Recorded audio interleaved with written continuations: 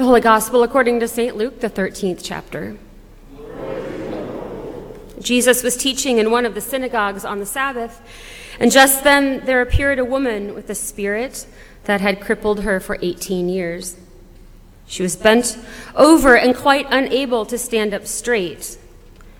When Jesus saw her, he called her over and said, "Woman, you are set free from your ailment." When he laid his hands on her, immediately she stood up straight. She began praising God. But the leader of the synagogue, indignant because Jesus had cured on the Sabbath, kept saying to the crowd, "There are 6 days on which work ought to be done. Come on those days and be cured, not on the Sabbath day." But the Lord answered him and said, "You hypocrites! Does not each of you on the Sabbath untie his ox or his donkey from the manger and lead it away to give it water? And ought not this woman, a daughter of Abraham, whom Satan bound for 18 long years, be set free from this bondage on the Sabbath day?" When he had said all this, all his opponents were put to shame, and the entire crowd was rejoicing at all the wonderful things that he was doing. This is the gospel of the Lord.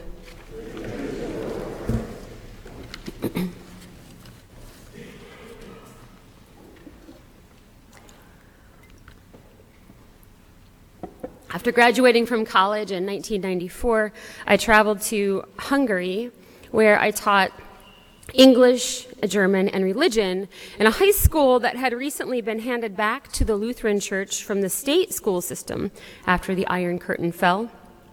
I returned to the United States in the late summer of 1996, at which time I scheduled a back surgery for myself.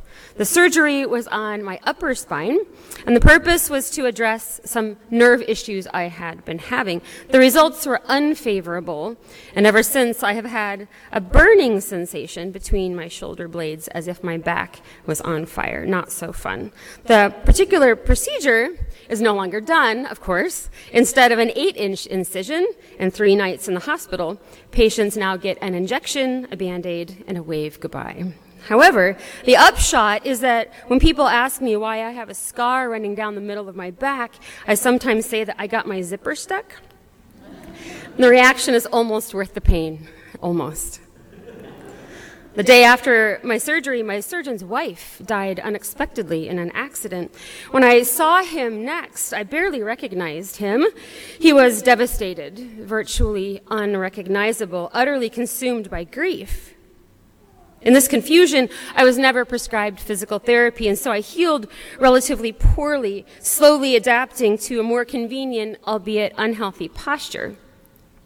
In times of fatigue, when my posture suffers, I feel my shoulders pulling forward and my neck aching. And I am then reminded of my grandmother jabbing me during church to sit up straight, Sarah Beth. So I pull my shoulders back and roll the neck around. Slouching hurts, doesn't it? It always feels better to set your shoulders back, stretch your neck muscles, and look up. Imagine if you could never do that. Imagine being bent over for 18 years. Imagine the relentless pain, the unending pull of gravity on your body, curving the spine, collapsing the shoulders, being unable to stretch, to breathe, to look up. What happened to this woman in our reading from Luke that caused her to suffer so? The gospel says that it was a spirit that caused her crippled state, but what was it really? Scoliosis? An accident? The weighty burden of grief or poverty or sorrow? We don't know why she is bent over and unable to stand straight. We only know that Jesus sees her, heals her, and she praises God. One could take this story literally. That is to say, that this woman physically is unable to stand up straight, or one could take the story figuratively, like Jonah and the fish, or the 7 days of creation, meaning she is metaphorically turned in on herself, her disease being staring at her own belly button for so many years. Or in other words, her suffering maybe comes from 18 long years of navel gazing. The Latin for this, because we all come to church hoping to learn a few words of Latin, I feel, every Sunday, especially at 8 o'clock. The Latin for this state is incurvatus in se, coined by St. Augustine in the 5th century, concretized by Martin Luther in the 16th century. Whether physical or philosophical, literal or figurative, is the condition of being unable, or maybe unwilling, to stand up straight, to stand up upright, and take a good hard look around at the world. Incurvatus in se, to be curved or turned inward on oneself. Jesus heals this woman because he's a man of mercy. He's also the Son of God with a kingdom and its citizens to consider. And he thinks, isn't it time? Does this woman not deserve? Is she not worthy enough to stand upright and look around at the world? Jesus decides yes and heals her, and her gaze moves from her own navel to the world around her. With a word, she is freed from the spirit that crippled her, whether she was crippled literally or figuratively. And the religious leaders predictably freak out. What is Jesus doing? They exclaim. He's healing on the Sabbath. He's breaking the rules, because they are only beginning to figure out that Jesus has very little interest in their suffocating and oppressive interpretation of Jewish law.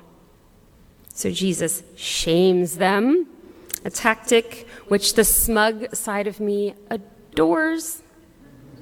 And so here I choose to take the text literally, because I relish the image of Jesus turning to these well-pedigreed, well-heeled experts and asking them, hey, you'd help an animal on the Sabbath, wouldn't you? To which they reply, yes.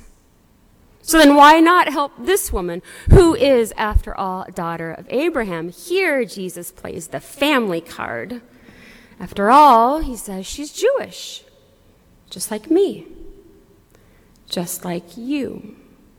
And remember that God keeps God's promises to God's people, right?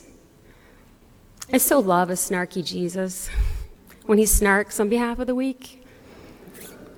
Could we correctly say then that after encountering Jesus, this woman is no longer incurvatus in se, but instead outcurvatus out se? That's not a phrase at all, by the way. But Latin's a dead language, so I feel like we can play with it a bit.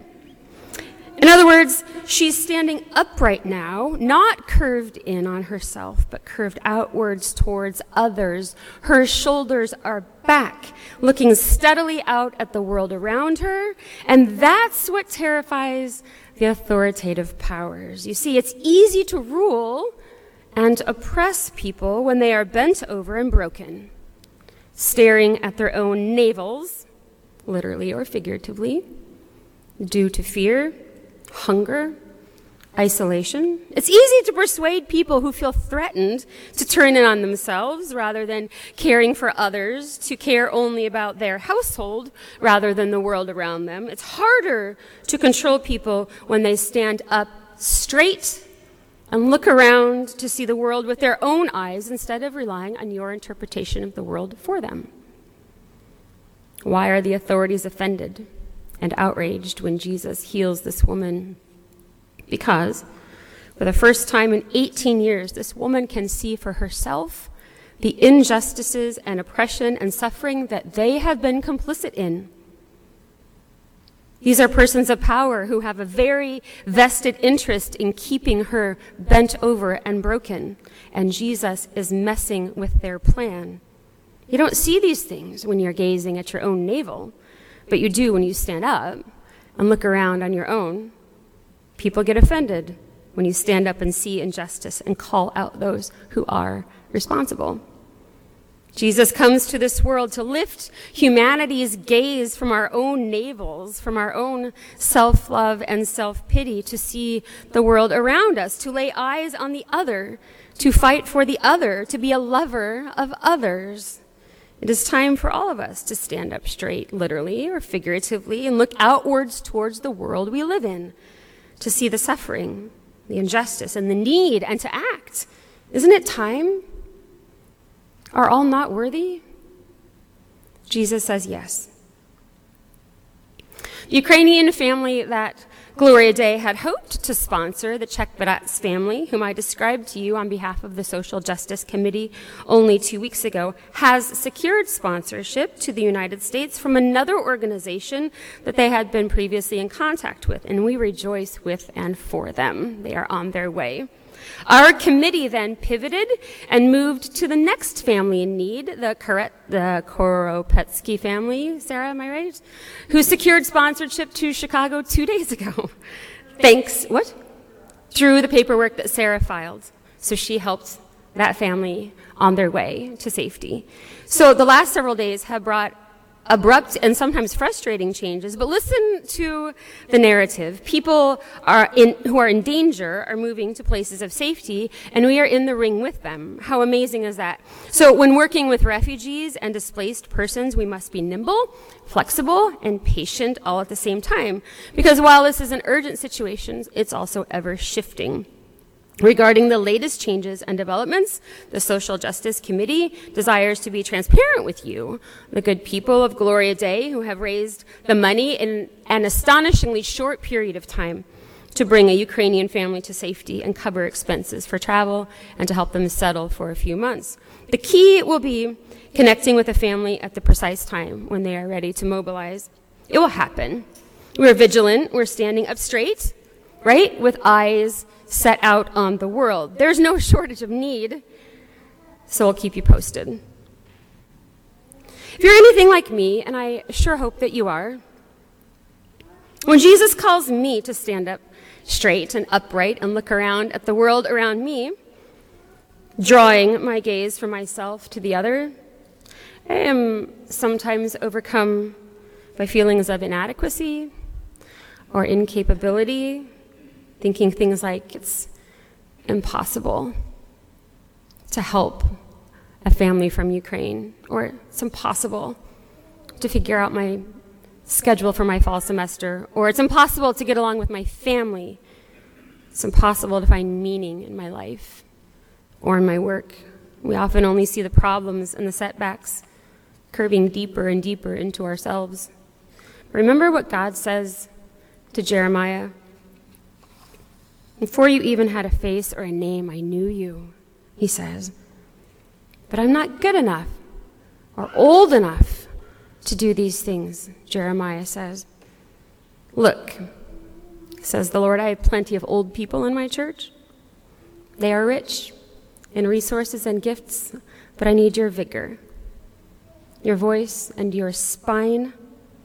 I've known you since before you were formed, and you can do this.